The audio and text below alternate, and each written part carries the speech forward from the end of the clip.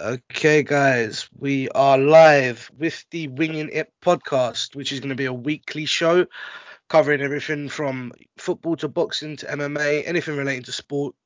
We're the place to be. Today I'm joined by Ben, who's probably going to be joining me on most weeks, along with a few other special guests. Want to introduce yourself? Hello. I'm Ben. I am sport fanatic. I've grown up around sport, love talking about sport. Quite comfortable having uncomfortable conversations. Really looking forward to contributing to the Winging It podcast and watching it grow and helping it grow. Absolutely. So I suppose that there's only one real place to start, really. It's VAR. VAR. Where do we even start? I don't know. I don't think the pundits know. I don't think the fans know. The players don't know. It's a minefield, and it's brought in to improve decisions and performances on referees, but it's not even doing that. Even the decisions that they are making, they're not clear cut. They're still debated. This is the thing, because during the World Cup, you had people like Ian Wright, Alan Shearer, the people like the respected pundits were saying no, this isn't right. They have to get it perfect before it comes into the Premier League. But now they're all for it. So how much money has ended up either landed in their back pocket, or how have they been brainwashed into believing that this is the right thing to bring the Premier League forward? Do you know, Because it's a difficult one because ultimately if you're a team fighting for fighting to avoid relegation, or you're trying to get into the top four or win the league, or whatever front you're fighting on, your individual cause as a football club, as a fan, you want the big calls to be right. You want them to be right. So if VAR was getting rid of the grey area, making it black and white. Yes, that's a goal. No, that's not a goal. Yes, that's a foul. No, that's not a foul. And it was absolutely factually correct. Then, wherever you end up, you can accept, I guess. But even now, there's still debate. It's not cut and dry. Some of the decisions are right. Some of the decisions are wrong. I mean, even if you look at the West Ham Man City game that happened on the weekend, to the naked eye, both of Man City's goals that were disallowed by VAR looked offside. I think Jesus's goal was a lot tighter than Sterling's goal. Sterling's goal to me was offside. I think the VAR was stopped fractionally before the ball was played, and it's just not helping out. There's still the talking point, but now we're talking about situations that we would have spoken about historically, but they're supposed to be factually correct, cut and dry. Yes, that was offside. No, it wasn't, and it's still not cut and dry. I don't think its concept has been proven. The Sterling goal was definitely an interesting one, because from what I saw when I was watching the replays, it didn't seem offside, or if it was offside, it looked like it was offside by like literally not even a shoulder, less than that. Now I know that the rule for offside is obviously it's any part of the body you can score with, but like even the West Ham fans didn't agree with it, because I've spoken to a few West Ham fans and they were like, well, we were at the game, it looked onside. But It's luckily he got the last goal in the last minute and got his hat trick on the first day of the season. But I don't see past Man City for the league this season. I think it's going to be it's going to be a difficult task to stop them for sure.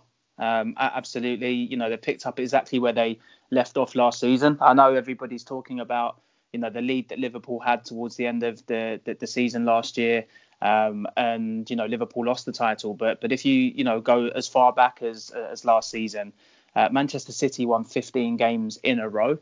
They won 15 games in a row. They won that league as much as Liverpool lost it.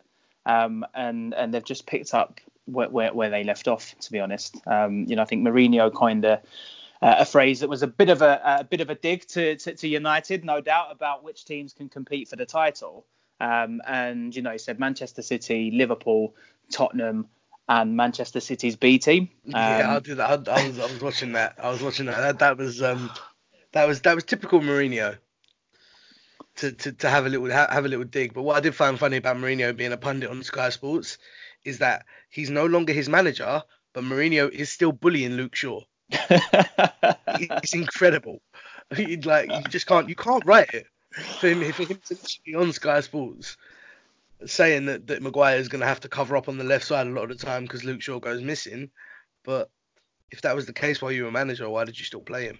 Yeah, for sure. But yeah, no, I mean, moving away from the Premier League. I mean, we got the Super Cup tonight, which is between Liverpool and Chelsea.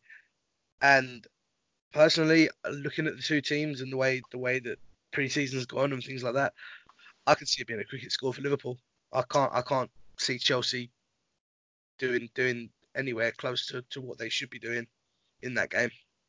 Do you know what? As much as it pains me to say, because I've got a friend who's a Chelsea fan, and she'll hate me for even thinking ill of Chelsea. I just can't see where they're going to get enough goals, and I can't see how they're going to prevent Liverpool from scoring. It's a difficult task anyway. But if you look at the performance of the centre back pairing against United, you had Christiansen and you had Zuma. I think to describe it as shaky is, kind of an underestimation. It's just not a centre back pairing that's going to keep out many Premier League teams, let alone a team that's as free scoring as Liverpool. Yeah, I mean, if you look at the two sides and compare them, Alisson is arguably better than Kepa. Clearly, he's got the trophies. He's won the Copa America. And if you look at the Chelsea attack versus the Liverpool attack, Olivier Giroud has always been known for coming off the bench and getting you a goal when you need it. He's not the kind of player, getting to hit the age that he is now as well, he's not the player that's going to be able to play 90 minutes and get you 2 or 3 goals, do the running, drop in, help out with the midfield. It's just not going to happen for him. And Tammy Abraham is inexperienced. So in terms of their strike force, they are very limited. They can't sign anyone. They've kind of brought in Pulisic to essentially try and replace Hazard, which is not going to happen because he needs to get acclimatized to the league. And even after he's done that, has he really got the same ability? There's just so many questions over this Chelsea team, and I really do think that they are really going to struggle to even make top 6 this season. I wouldn't be surprised if they fell out of contention for Europe for sure. The transfer embargo hasn't helped. It certainly hasn't helped. But then, kind of looking at it from a kind of operational and business management perspective, if you know that you can't sign players, for the next 2 windows, 3 windows, 4 windows, whatever it ends up being, surely what you've got to then do is then manage the players that you have at the club already. Look, Hazard obviously wanted to go. There was no secret of it. There's been speculation about Hazard leaving Chelsea for, as long as I can remember. If he doesn't want to be there, then, you can't really keep him there. But, I look at someone like David Luiz, for example, deadline day signing for Arsenal and at a snip as well. £8 million for a central defender with the experience that he's got playing in, kind of European leagues across Europe, hence the European leagues. I just don't see how they can let people like Luiz go and expect to get bigger performances from some of their lesser known players. Look, I'm all about giving people a chance, and as you said, people need to acclimatise to the Premier League. It's a much more physical league than any reserve team football and the majority of other European leagues. But I just can't see how they've allowed themselves to get into a position where they've got a lot of outgoings, no incomings at all. But there's no goals in their team now. I feel harsh saying it because if you look at their performance against Manchester United, for the first 25, 30 minutes, they could have been 2-0 up. It's a completely different game. But I think their inexperience showed. Shocking tackle from Zuma. Rashford put the penalty away. It's a great penalty, by the way. And it just kind of went downhill from there. I think at any level, when you can see 2 goals in 20 seconds, it's going to be difficult to come back from.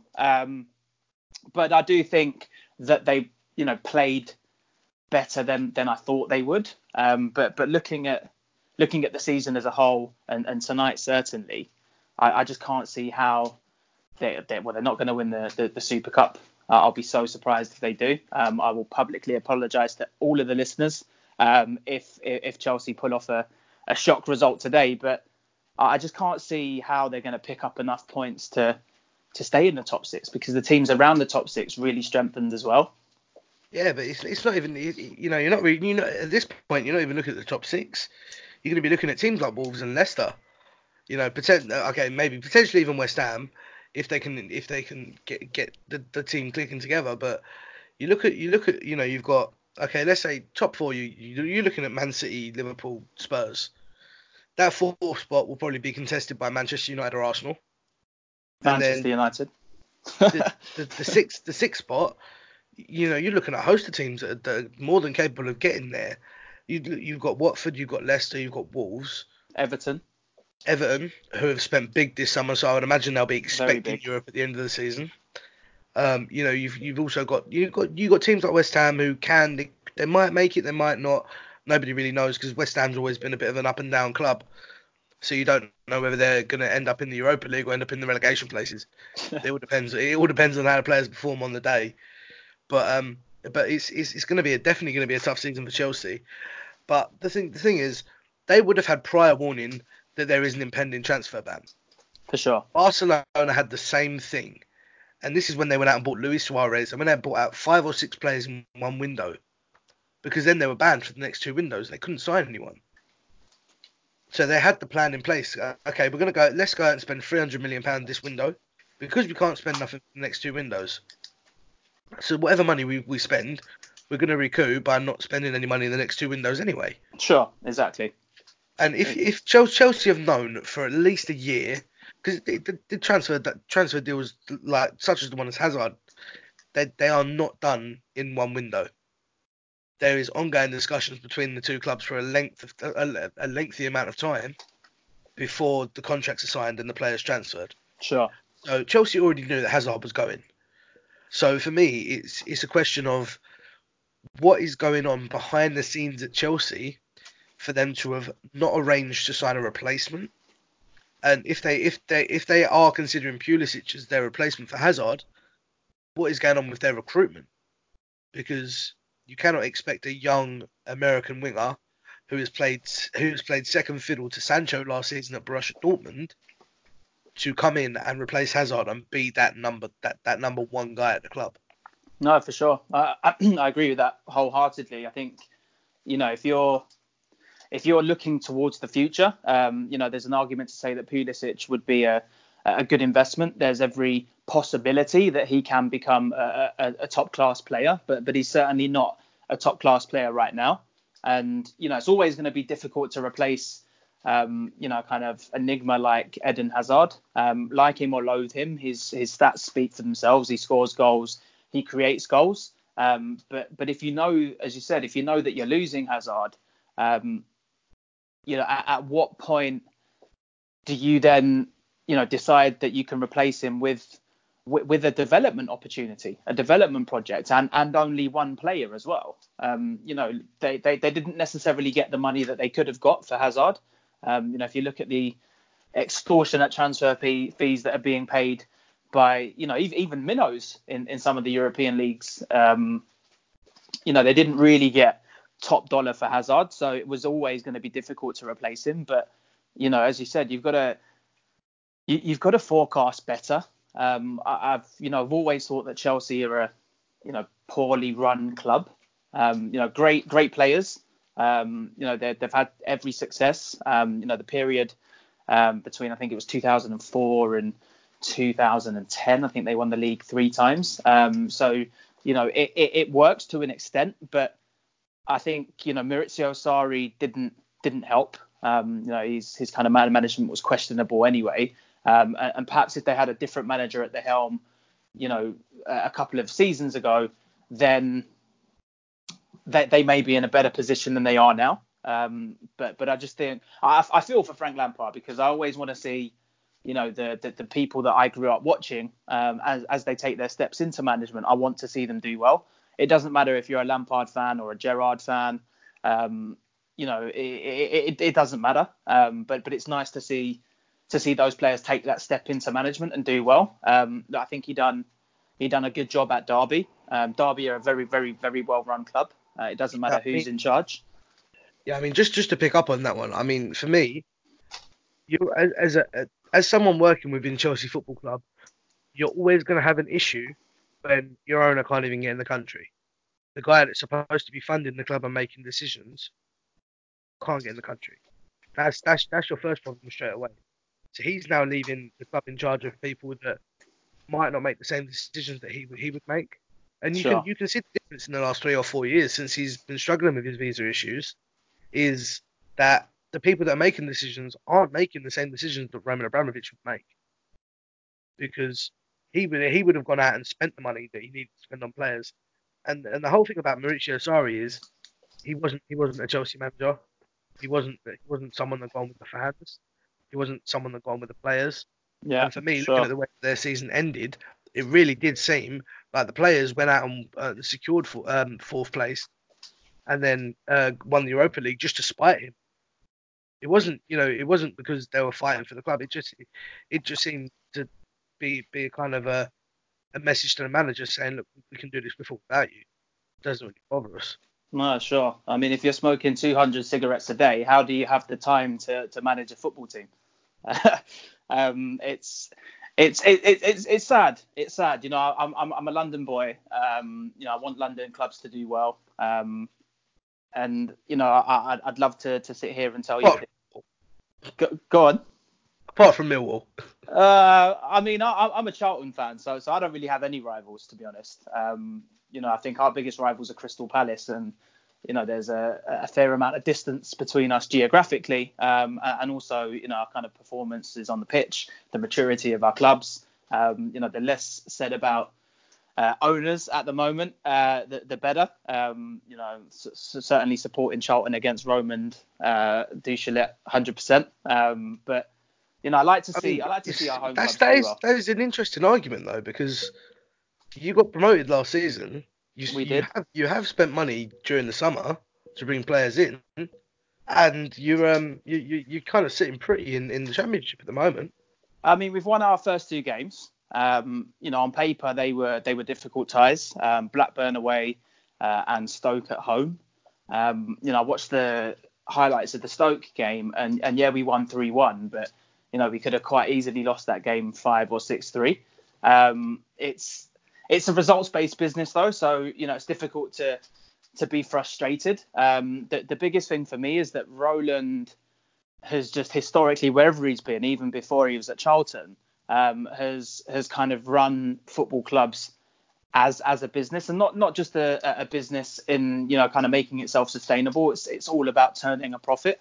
So essentially he's the Belgian Stan Kroenke. He is exactly the Belgian Stan Kroenke, although he doesn't necessarily negotiate quite as hard for player outgoings. We lost John Joe Shelby to Liverpool for £1 million. Ahern Grant left for Huddersfield for £2 million. There was talks of Lyle Taylor leaving on a fairly low fee to Brentford or Middlesbrough. Thankfully we resisted. I think he's going to be a key man for us this season. But we've just never really got that whole negotiating part down. We just seem to. Yeah, but I do think a lot of Championship and League One clubs do struggle with that, because I remember a few seasons ago when Leyton Orient were on the verge of promotion to the Championship.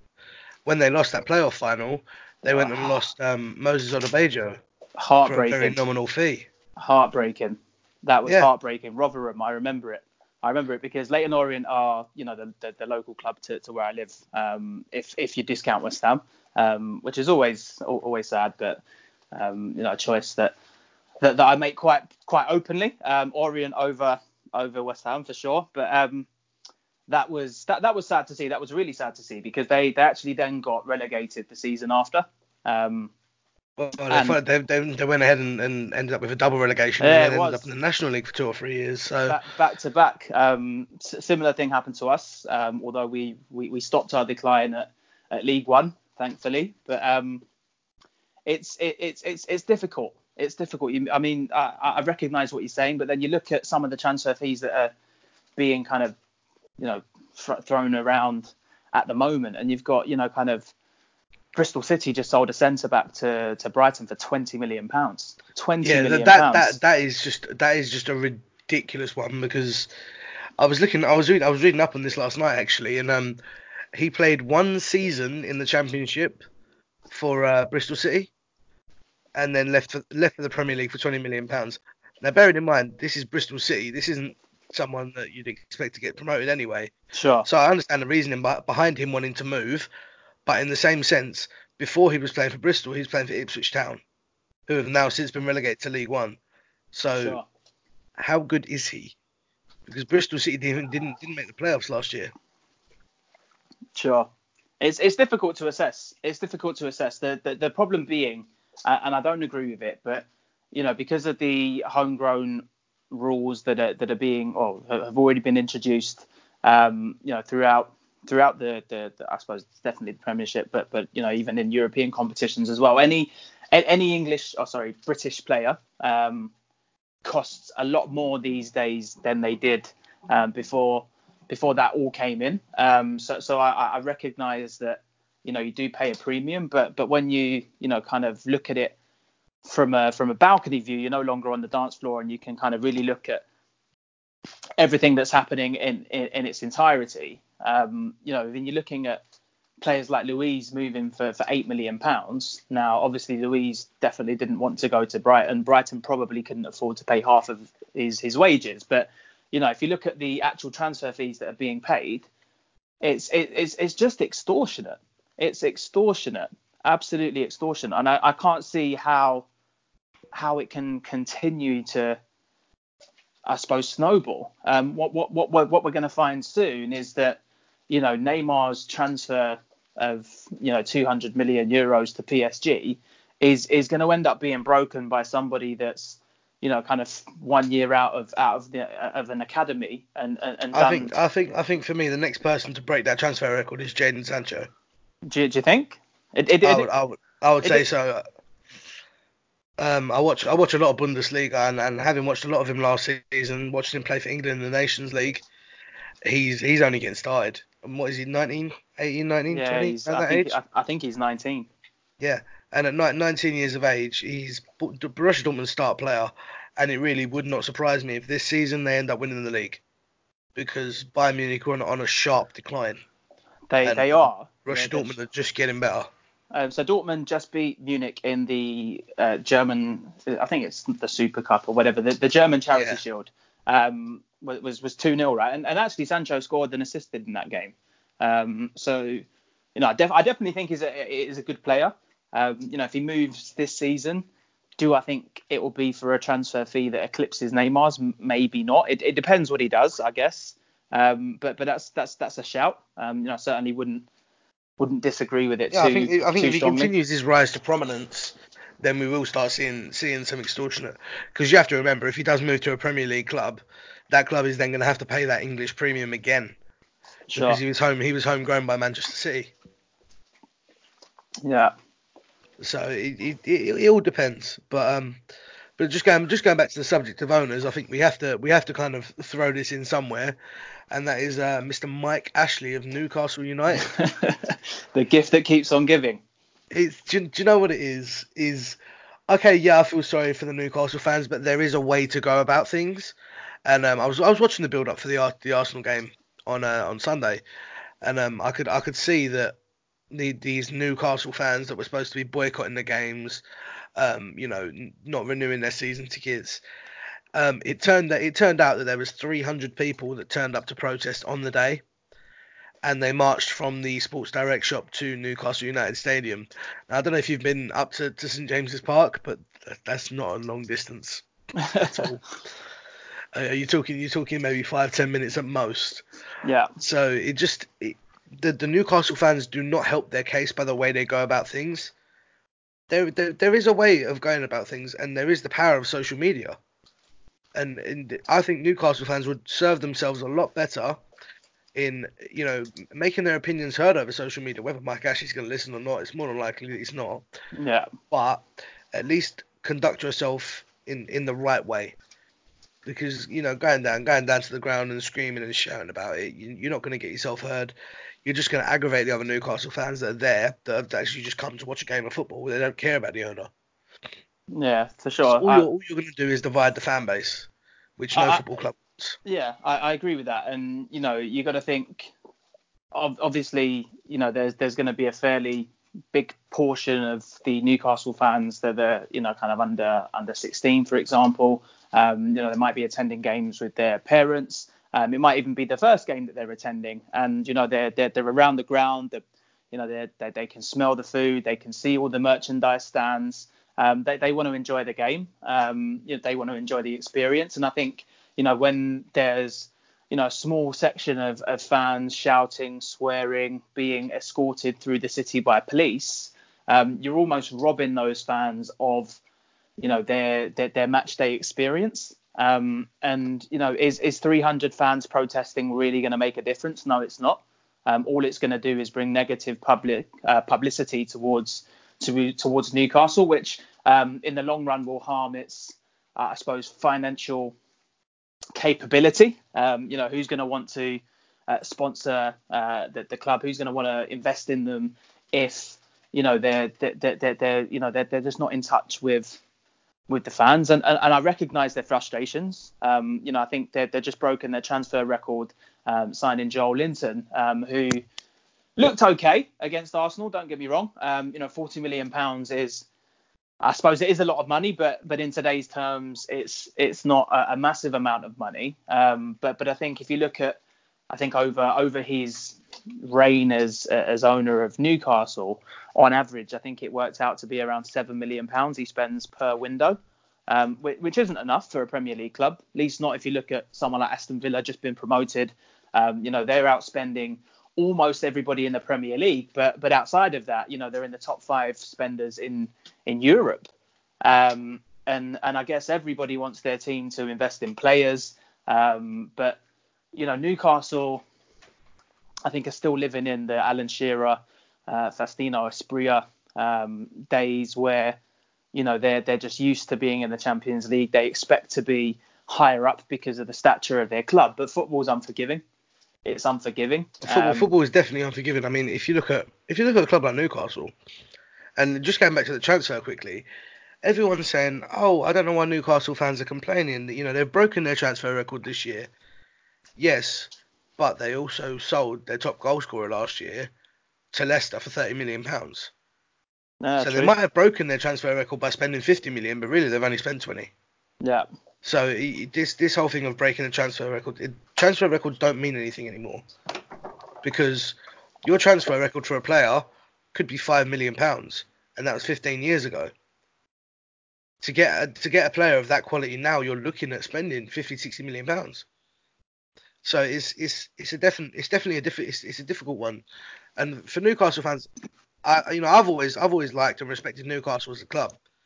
So I understand where they're coming from, because I grew up supporting West Ham, sorry. As I was growing up supporting West Ham, I went through the whole era of having the Icelandic owners, having Avram Grant as manager, being relegated down to the Championship, being in the Championship and not knowing what was going to happen with the club, because obviously this is during the recession, and the Icelandic owners had just completely run out of money. And then on top of that, during their tenure, we had the massive Tevez situation, which we ended up having to pay a massive fine for, and it was definitely it's a difficult situation to be in. I think for Newcastle to move forward, they need to get a new owner in. But the issue is going to be the asking price from Mike Ashley, because he is a businessman. And from what I understand, I believe the deal with the Saudi Arabian, the prince or whoever it was, the reason that deal broke down was because Mike Ashley still wanted to own the stadium. Sure. The stadium to be called the Sports Direct Arena. Yeah. And he also wanted to withhold all of the rights for the merchandise, and that the merchandise for the club could only be sold in Sports Direct shops. Now, any Yeah, conscious prospective owner coming into Newcastle United is not going to agree to that deal, sure. because then Absolutely not. it leaves Mike Ashley with too much of a controlling interest in the club. He controls how the merchandise is sold, where it's sold. Essentially, he's still going to own the stadium. Sure. So, essentially, you're in a West Ham situation where you don't own your ground. You're just going to be paying rent, which is it's definitely it's a tricky situation to be in, and I just hope that Newcastle United can get it resolved relatively Yeah, quickly and for move sure. forward. For sure. I completely agree with you. I think, any prospective owner that would get close to passing the fit and proper persons test is going to want to control, the elements that Mike Ashley's trying to retain. And you're absolutely right. When you don't own your stadium, you're in a bit of a situation. Look at Coventry, for example. They don't own the Ricoh Arena. Now, I must admit, I'm not sure if their situation has changed, but the last I saw that they were going to end up playing games at Birmingham. I don't know if that's changed or not. Yeah, But they've been evicted from the Ricoh Arena, and they're currently still looking for a new ground. But in the interim, they've had to go and ground share with Birmingham, because they obviously were given a deadline by the EFL to go and find a stadium.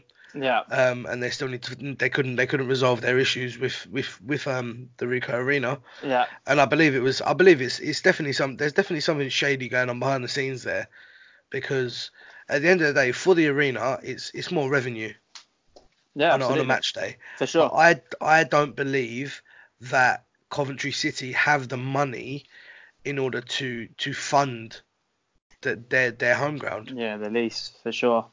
And you think Uh, if that situation happens in Newcastle and they're given, they're given a period of time to find alternative stadiums, the only stadium remotely big enough in that part of the world is going to be the Stadium of Light, and you can imagine how that's going to go down. So Absolutely, but also the thing with Newcastle is, if you go up to Newcastle, you could literally speak to anyone on the street about football. It's a footballing city. yeah, for sure, it's a culture. Now, if anything were to happen to Newcastle Stadium, where Mike Ashley owns it and new owners come in, and Mike Ashley decides to evict them for whatever reason, there will be riots in Newcastle, and they will be gunning for Mike Ashley. So it's such a volatile situation at the moment. And I don't think anyone within the hierarchy at Newcastle knows what's going on. The fans want to know what's going on, but no one seems to be giving them any sort of information or indication as to what is actually happening. It's crazy. It's crazy. How are situations like this allowed to to develop? How have the Premier League, how have the FA allowed this situation to happen? And it's sad, because you'd expect a certain level of protection, but look at the EFL, for example. You've got Bury, Bolton. It's sad, clubs go bust. It happened to Wimbledon. They reformed as AFC Wimbledon, and thankfully they're doing okay. They're doing all Yeah, right. I mean, I think we should kind of save the whole Wimbledon story for another episode, because that's definitely something that I do, because I've got a soft spot for Wimbledon, because obviously growing up, Vinnie Jones was one of my favourite players, because Yeah, sure. I was born in 1996, but I used to love watching all the football from the 80s, and he was one of my favourite players. Tough tackling, no nonsense. And with Wimbledon, it wasn't a case of the club was going bust. It was a case of a new owner had come in, sold the ground, and made them homeless. Crystal Palace weren't willing to have a continuous ground share with them, so the owner decided to up and move the whole club to Milton Keynes and rename them. So, essentially MK Dons is Wimbledon FC. Yeah, for sure, for sure. But obviously the fans of Wimbledon are kind of a fan owned club now, and I had an email from a colleague of mine a couple of days ago, and Wimbledon are actually they're crowdfunding at the moment to try and get the funds together to start building their new stadium on Plough Lane, which is going to be, I think they said it was going to be about 100 yards from where the old Plough Lane Stadium is, Yeah. which is is definitely an exciting prospect, but definitely something we're going to touch on in a future episode. But I mean, going back to the Bury and Bolton situation, that is a very interesting one, because it seems that the administrators have come in and overtaken Bolton. The first team players have either refused to play or moved on, but they are still competing, even if it is with a youth team. Yeah. Who picked up their first point actually on the weekend against Coventry. Strangely enough, yeah. So it was a 0-0 draw. The battle of the checkbook. It's an odd one because it was a 0-0 draw, right? And I think it was the youngest average age of a starting team in Football League history. So I think the average age of the Bolton starting lineup was 18.2 years. It was something ridiculous. The oldest player was 24. Now I've seen a picture on Twitter of the squad photo, and it looks like something you would see, over Hackney Marshes on a Saturday or a Sunday morning. It's just generic youth players, to the point where I know you're a keen gamer, and I've seen some of your videos around the closed beta of FIFA 20, and Bolton's squad list is made up of fake players. Now, Bolton have been, I suppose, a club that, certainly back in the day under Sam Allardyce, they were top end of the Premiership, and now they find themselves in a situation where they're 11 points off of bottom place, because they were given a 12-point deduction for entering into administration anyway. And literally FIFA had to create players called fake player. When I say fake players, they haven't done what Pro Evo used to do, where they didn't have licenses and just kind of called people whatever they want. They've literally called them fake player, and it's just such a sad situation. It's such a sad situation to see a football club, professional football club, big stadium, bit of history, just literally reduced to next to nothing. Yeah, it's definitely an interesting situation, but I feel that right now Bolton are in a much better situation than Bury are, because I agree with that. Because Bury is still paying their players, they're still paying the wages of their staff, but because of what's going on behind the scenes with their finances and the money that they owe to creditors and things like that, the EFL are not comfortable in allowing them to compete. Yeah. Now, the situation as it stands right now is they still remain in the EFL with a 12-point deduction at the bottom of League One. But if they cannot provide sufficient evidence to the EFL by the 23rd of August, then their EFL membership will be revoked. Yeah, indefinitely. Terminated for sure. So that's instantly that's going to bump them down to non-league. Now that causes a massive headache from the Football League all the way down to the National League, because then you're only looking at 3 teams being relegated, but Bury would already be a relegated side. Yeah. Now, for the National League, what happens? Because if Bury drops down, that's an additional team for next season in the National League. Sure. So does that mean that you're going to have to promote 3 teams to the EFL? The lateral movements within the pyramid are going to be very, very interesting. It'll be interesting to see what the EFL and the National League do to kind of facilitate that, if it does come to it. I do understand that the owners put them up for sale, and he's essentially come out and said that he's done all he can. Yeah. And it's my understanding somebody wants to buy them.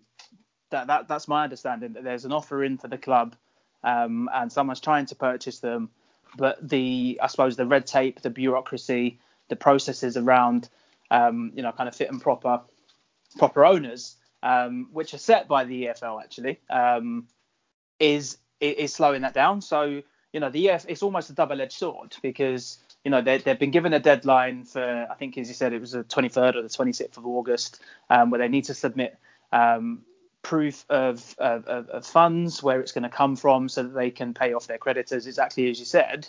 But it's that same process set by the EFL around who can take ownership of a football club, which is preventing them from meeting that deadline. And you'd like to think that the powers that be show a little bit of sense. They've already postponed their third fixture for this weekend. They're not allowing them to play any games, but they're also not allowing them to be sold quick enough, and they're just not going to be able to meet that deadline. Yeah, I mean, the thing is, the EFL are looking at it from a pragmatic point of view, in the sense that Bury have had the whole of pre-season since the end of last season to make their moves and get the finances in place for the start of the season. That hasn't happened. They then postponed their first game to allow them to get their finances in order. That hasn't happened. They've had a league game, a Carabao Cup game, and then another league game this weekend, which they've all been suspended because Bury still haven't been able to prove what is going on with their finances and where the money's going to come from. Now, for me as a prospective owner going into a football club, if I'm going in there knowing that I'm going to have to outlay, let's say, £750,000 before the players can even cross the white line, that's going to put serious doubt into my mind, because yes, it's a football club, but it has to be a business. It has to turn a profit. If it's not turning a profit, it's not going to survive. I've run Sunday League teams for the last 6-7 years. If the team does not generate money to cover your losses over the course of the season and take you into the following season, then it's not financially viable and it can't continue. And it has to be very, very have to look at it in that sense. Yeah. If it means going down to the National League, rebuilding, paying off their creditors, and then working their way back up, then that's what needs to happen. But it's crazy to think that Bury were promoted from League Two last year. They were. And the prize money associated with that would have been a substantial amount as it is. So the question on it, I think everyone's lips at the moment is, where has that money gone? How much do they actually owe? And what be in place before we can compete? So I was just doing some reading on that this morning actually, and the club does have to sustain itself. You're absolutely right. I think it's 3.2 million that they need to prove that they can generate to be able to enter the CVA, and it needs to be met by, I guess, the new owners and not the current owner. Otherwise, they wouldn't be in that situation. But Bury are a long-standing football club. They were founded 134 years ago. 134 years ago, and it's just look, businesses go bust. I get it. You look at household names like Woolworths and Blockbuster, for example. They were kind of staples of the high street. They're no longer around. They didn't move with the times, right? But football's an evolving picture. It always changes. Regulations come in, they change. But as you said, they had a successful year last year. They're coming off the back of successes, and they would have known the financial, I suppose, set of circumstances around it, and you would have thought that they would have been prepared for whatever obligations they would have had under certain agreements. But to put a figure on it, I think it was 3.2 million is what they needed to be able to show line of sight to in order to satisfy their unsecured creditors, and in turn then the English Football League. Yeah, I mean, like I was just saying, for a prospective owner coming in, are they really going to be able to sit there and lay out £3.2 million of their own money to enter a CVA to even get through the season? And would you be willing to do that when there's no guarantee that even once you've kind of demonstrated that you could do that and you were willing to do that the EFL will still continue to allow you to compete? This is the major issue, and the major issue that I have with the EFL right now is if you look over the last 2-3 years and the amount of clubs that have gone into financial trouble within the EFL, why are the EFL not actively checking the owners, these owners and their businesses to see what the situation is? Because I can see that owners are going to be taking money out of the club to fund their own business if it's not going well, which then puts the club into trouble. Now, the club, I can guarantee you, every owner in the EFL, the club is not their only business. Sure. So, for the clubs that are going into financial struggle, I think it needs to be a case of it needs to be investigated. And I was watching Can't Pay Will Take It Away the other day, and believe it or not, Swindon Town were on there Okay, cool. for unpaid money to a previous owner. Yeah, And the owner was just, all the staff were being very dismissive. They were being they wouldn't speak to the people that were there at all. And it ended up getting to a point where they just turned around and said, "Look, you've got until 5 o'clock. If we don't have some sort of payment before then we're going to start removing goods." yeah, And that's when all of a sudden somebody got an owner on the phone, and somebody, you know how it works. yeah, But absolutely, the absolutely. it's crazy to think that these clubs are being put into these positions and nobody knows why. Yeah, and it's through no fault of the fans either. Let's bear a fault for the fans of Bury. In the scenario you described, the fans of Swindon. It's difficult because you're putting your hard-earned money into the club, and it's just disappearing. Yeah, It's not that there's no investments. It's not even covering existing overheads. absolutely. And I think it's just allowed to continue over a period of time where you bury your head in the sand so much that eventually you can no longer get it out. You can't breathe, and it's it's unfortunate. It's unfortunate, but thankfully it doesn't happen as regularly or to the extremities that we're seeing at the moment. And hopefully that's a sign that it's isolated to individuals as opposed to a systematic failure via the football league to I suppose put their members, because after all they are members of the EFL, to put their members at risk.